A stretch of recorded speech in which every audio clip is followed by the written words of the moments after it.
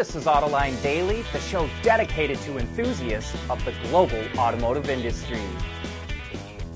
As you can see, we're in a different location today. We had a flood at the office, so we had some work done there. Now it's undergoing some rehab and we're in a different, secure, remote location. But on to the news. And we start out today in China, where foreign automakers are really starting to struggle. As if Tesla didn't have enough problems on its hands, now customers in China are protesting against the company. Tesla cut prices again last Friday, and since September, those prices are down anywhere from 13 to 24% depending on the model. And those price cuts set off protests from Tesla owners who bought their cars before the price went down. Hundreds of protesters showed up at dealerships and distribution centers across the country, demanding rebates on their cars, and even the police had to show up to make sure things didn't get out of hand. Meanwhile, GM keeps seeing its sales slide down in China. It sold 2.3 million vehicles in 2022, down from the 2.9 million it sold in 2021. Wuling accounted for most of those sales, with more than 1.2 million vehicles, and that was thanks to the popular Hongguang Mini EV, which topped 400,000 units. Buick also had a strong year in China, with more than 644,000 vehicles sold. And for those of you who are curious, that's nearly 8.5 times more vehicles than Buick sold in the US in 2022. Buick sold just over 76,000 vehicles in the American market, which was more than a 40% drop. And Acura just threw in the towel in China. Honda is giving up on its premium brand in China after 6 years of trying to sell vehicles there.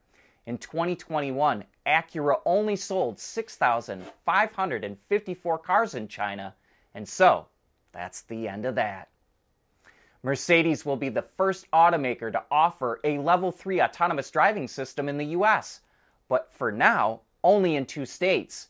Mercedes got approval in Nevada and expects California to approve the system as well. The hands-off, eyes-off Level 3 system only works on highways. And while Mercedes is the first to market with a Level 3 system in the US, we think GM's Ultra Cruise technology, which is scheduled to launch later this year, will be a little more capable than the Mercedes system. At Schaeffler, we pioneer motion. Electrifying mobility. Manufacturing smarter, reducing CO2 emissions, making energy production clean. Schaeffler pioneers motion to advance how the world moves.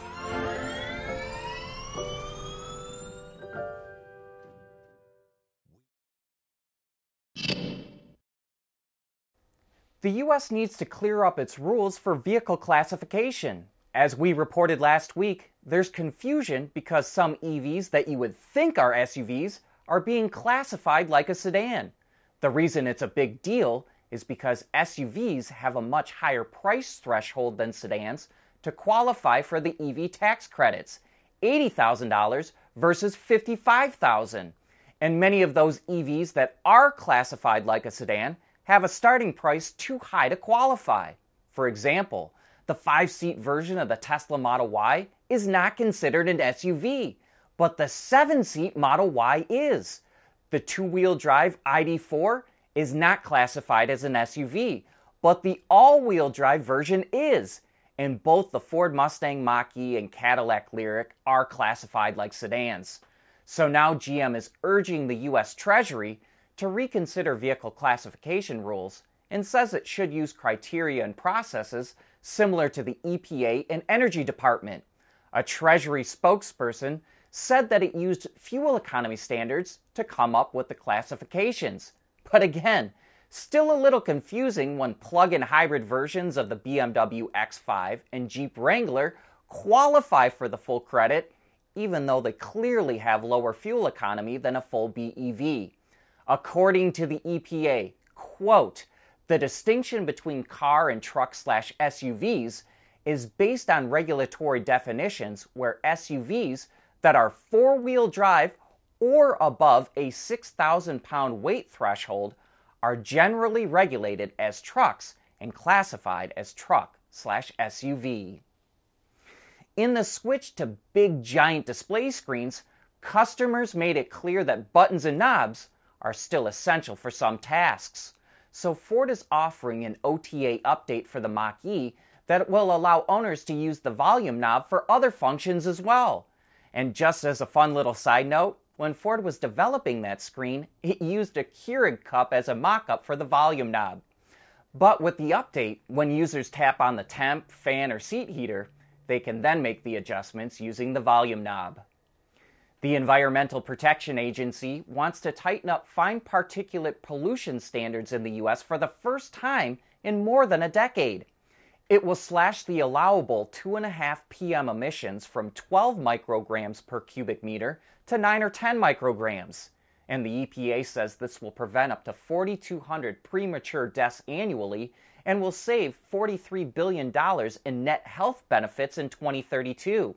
We think this could force automakers to install particulate filters on gasoline engines like they already do in Europe, and it's going to add another $50 to $100 to the cost of ICE vehicles. And you can once again get a round steering wheel on a Tesla Model S or X. For the last 2 years, only Tesla's yoke steering wheel has been available. But according to the official shop on its website, it's a free option with new purchases or can be retrofitted to existing vehicles that already have the yoke steering wheel, although it will cost existing owners $700, which includes installation. We want to know what drives your testing. OTA, connected car, diagnostics, remote testing. Intrepid Control Systems is here to help you work from anywhere. Intrepid Control Systems, driven by your data.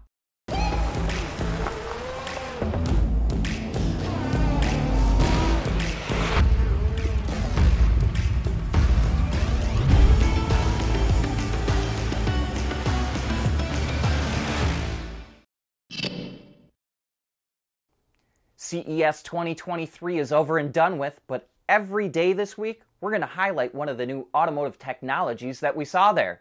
And let's start with eLeap Power, the Canadian startup that's going to revolutionize how electric vehicles get charged. It figured out how to get rid of the onboard charger that's on nearly every EV. And those chargers are about the size of a cigar box, can weigh 50 pounds, and cost over $1,000. eLeap Power figured out how to use the windings in an EV's traction motor to do the AC to DC conversion. And since the onboard charger is a bottleneck in charging the battery charges 3 times faster even if you're only using a 110 volt outlet. So, for no extra cost, an automaker can make its EV lighter, free up some room in the car, cut the overall cost, and triple the charging speed. We did an interview with the company's CEO, Russell Pullen, which has a lot more info about the system, and we'll provide a link if you'd like to watch. While most automakers struggled with shortages of chips and raw materials last year, Rolls-Royce rolled on to set an all-time sales record. Here's what Torsten Müller-Ottvoss, the CEO of Rolls, had to say. 2022 has been a momentous year. For the first time ever, we have delivered more than 6,000 cars. But sales are not our sole measure of success. We are not and never will be a volume manufacturer, because bespoke is what Rolls-Royce is all about. And bespoke commissions were also at record levels in 2022. Officially, Rolls sold 6,021 cars. That was up 8% from the year before. The US is the biggest market for Rolls, followed by China and Europe. But that brings us to the end of today's show. Thank you for tuning in.